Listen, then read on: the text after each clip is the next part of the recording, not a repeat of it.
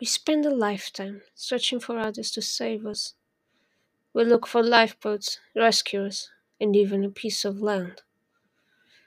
We tend to forget that even if we can't yet swim, it's in our nature to float.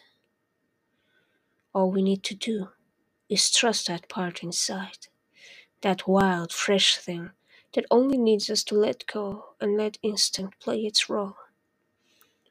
We are our own and only saviors. We are only saved if we are willing to.